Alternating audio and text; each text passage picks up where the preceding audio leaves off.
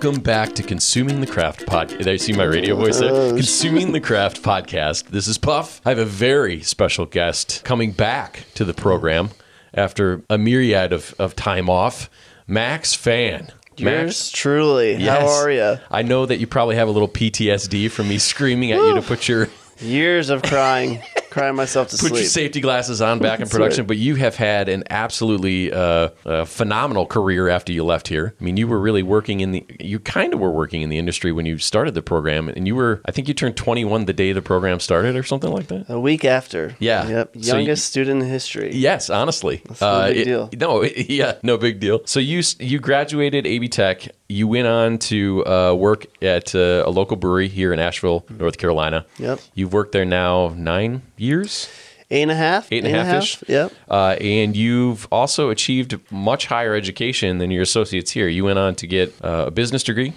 Yep. Bachelor's through Western Carolina. And then you're actually working currently on your MBA. Finalizing my MBA through LSU. Yeah. Unbelievable. Been a hell of a run. Nice work. I love it. Yep. Nice work. So using you as a stepping stone for other folks you're a success story, let's be honest. And I can't wait to really start talking about your project that you're doing. Yeah, but we'll talk about that here in a second.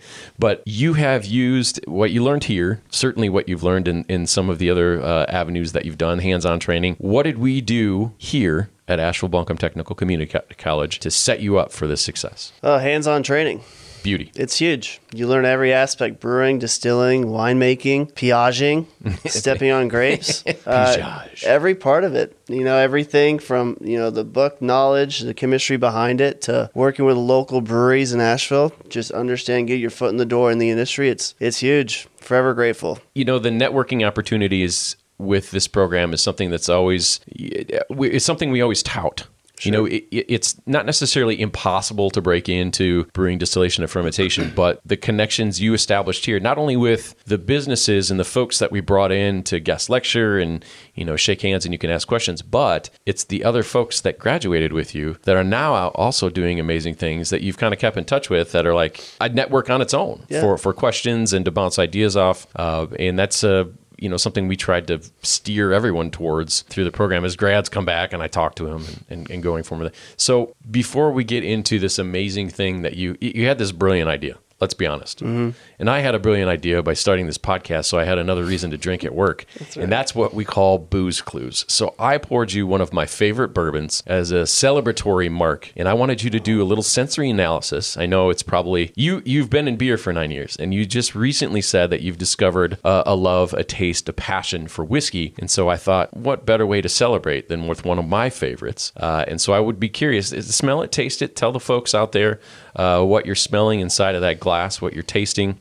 I told you it was a bourbon. Mm-hmm. I'd be just curious to see what, with your 9 years of beer experience and your trained palate, what smells, tastes you discover inside of that. So on the nose, I think you get vanilla up front, and then back end, I get like a burnt sugar. Okay. Kind of like a brown sugar. Okay. And it's clean. It's a little spicy on the back end.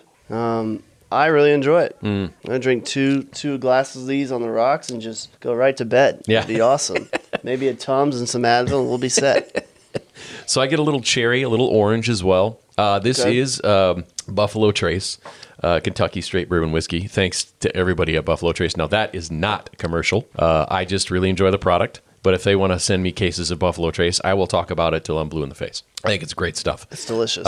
So being also great stuff, you had approached me a while back with a potential for an idea that you had, and I thought it was brilliant.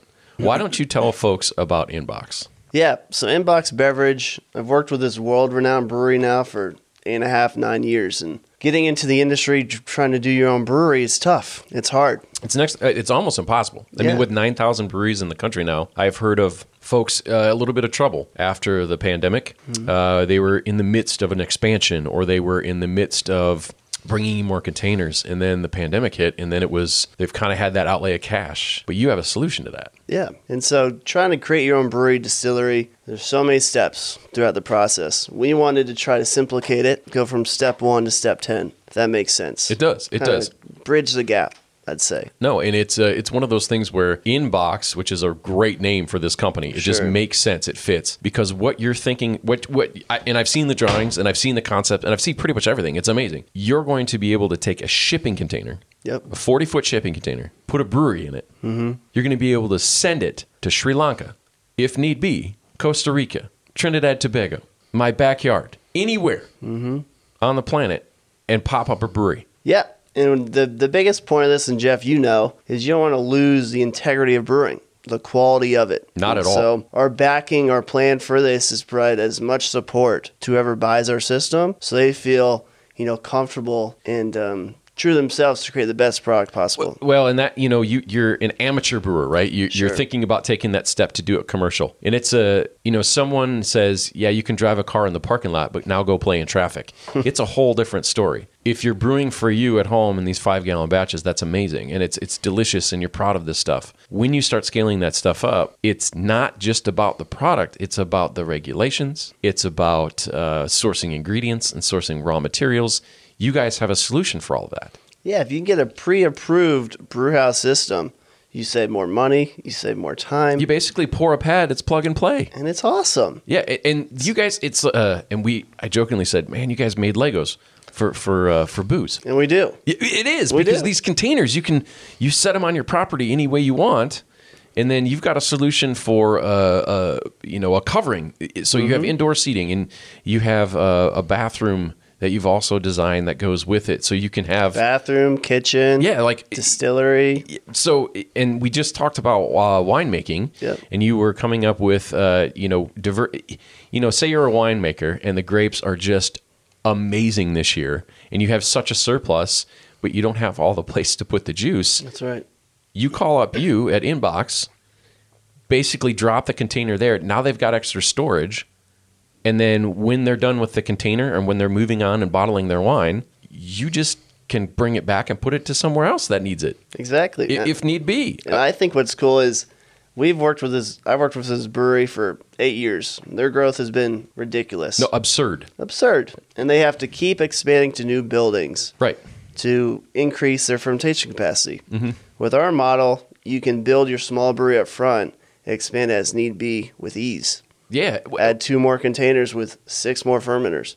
Well, and the other thing is, say you're a restaurant and you wanted to, and you're an established restaurant, or you want to add this piece to the puzzle. Yep. You want to drive more traffic. Everyone wants to drive more traffic.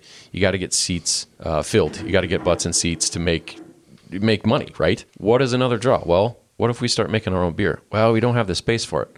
We have a lot of space out back. You pour a pad, you bring in the right electrical, you bring in the right drainage stuff, which you also have a solution for. Mm-hmm. But you sit on this pad, and now you have a brewery that opens up, and you're making beer. And what's the other question? Well, we don't have a brewer to brew the beer. Well, with our apprenticeship program that we're going to be partnering with you and a bunch of other great schools around the country, John Lyda, we'll have a streamline of qualified brewers to come in and brew at their facility. So the existing restaurants and hotels are like, okay, well, I just get to see the new beers and the money roll in. Don't have to worry about it. It sounds almost too good to be true, and it is a simple solution to a really, really complex problem. But you guys really have thought out the container ships. It basically kind of transforms in a way. I mean, it opens up, and it's this brewery. Yeah, it's pretty cool. That was the coolest part because, brewing it's usually you need a pretty big space.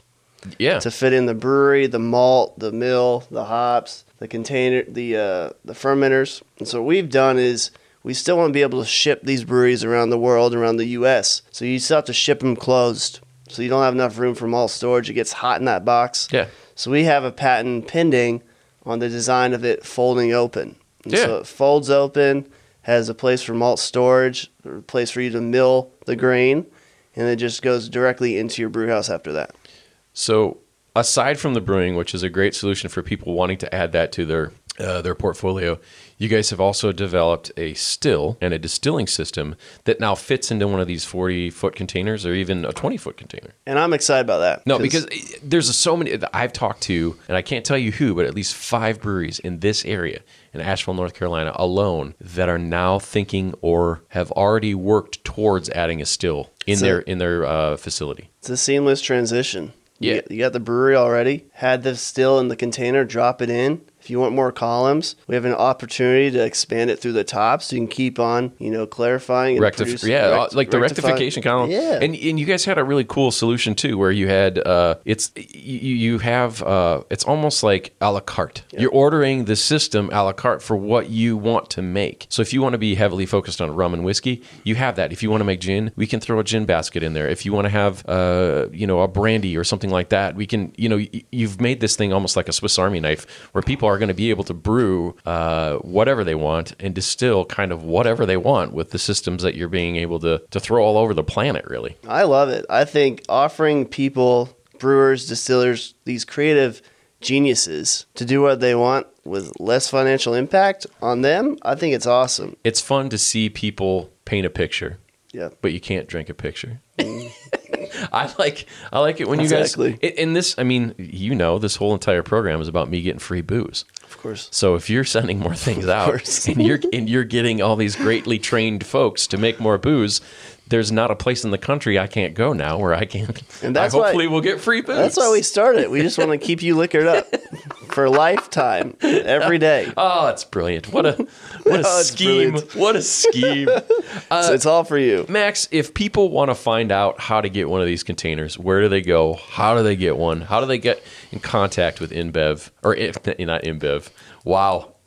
Oh, burn. Inbox. Yeah, inbox. So we're launching our new website probably by end of next week. So we're launching. So by May, there'll be May of 2020. Yep. You'll be able to go to Inbox. I would say inboxbeverage.com. Okay. So I would say May 1st it should be launched. We're launching this project at CBC Craft Beer Conference. Yeah. So May 2nd through May 5th. And so our goal is to showcase, the advantage of what we're doing to people in the industry. Get them excited. And we've already had existing breweries and distilleries reach out to us about our project to help them themselves grow. Yeah. If you don't have enough fermentation capacity, and I know there's a lot of small brewers right now struggling with how to make more with less, this container can be shipped. It is going to be cold. Yep. You can ferment in it. You've got a serving solution, basically a bar solution as well, where it's a cold box. The taps are there. Super easy to clean them, keep them fit and ready for beer to be poured. And what's the new norm for breweries? It's existing more tap rooms, creating more tap rooms in different cities. It is. And this project, this platform, achieves that quickly, faster. It's a big turnaround because even looking at the space where these things can go, it is very modular. It's very mobile. It's very easy to kind of put one of these containers behind a building, on the side of a building, in the back of a building. And there you go. Now you have your brewery. Now you have... On top of a building? Yeah, even on top, potentially. And you've got, the other big thing is outdoor seating right now. Yeah. It's changed the industry. The pandemic changes every industry, but that outdoor seating potential with some of the solutions that you guys have covered are, kind of. I've seen the drawings. Mm-hmm. I'm pumped about this idea. I'm excited. It's fun. For it. Again, Inbox Beverage Company. Inboxbeverage.com, May 1st. For all your beverage solutions, no matter what you want to make. Need. Yep, we're excited and a lot of intrigue, and we'll hopefully see a lot of these pop up in the next year in Western North Carolina and, throughout the country after that. So. I know you've been contacted outside of the country already too, which is a cool... Oh, it's awesome. Right? It's awesome. If you need me to go to that place that's already contacted you to make sure the beer's okay, I'll do that for you. And the quality of the project, our partnership with you and AB Tech and our alliance, and then our partnership with our brewhouse manufacturer, Crewing Brew Systems out of Vancouver, have been great. And so they helped us contact and get connected with that client outside the country. Yeah. So shout out to them then. Shout out to them. They're great. They came from a world-renowned brewhouse manufacturer, and then they top dogs left and created their own company, and they've been awesome to work with. Excellent. So high quality, fast timing, lower cost. It's gonna be awesome. You are gonna be busier than a one-armed paper hanger. We're ready for it. I mean, you're not gonna get any sleep within the next 8 months. I don't sleep. This time keeps me up. That's fair. That's fair. Well, congratulations, Max. I'm very excited about your new project, and I can't wait to see and go sit at a bar, drink a beer with you in celebration. Excited. And I can't thank Danny McConnell from McConnell Farms and for sponsoring the podcast, Consuming the Craft podcast. Listen, laugh, learn. Thanks, Max. Thanks.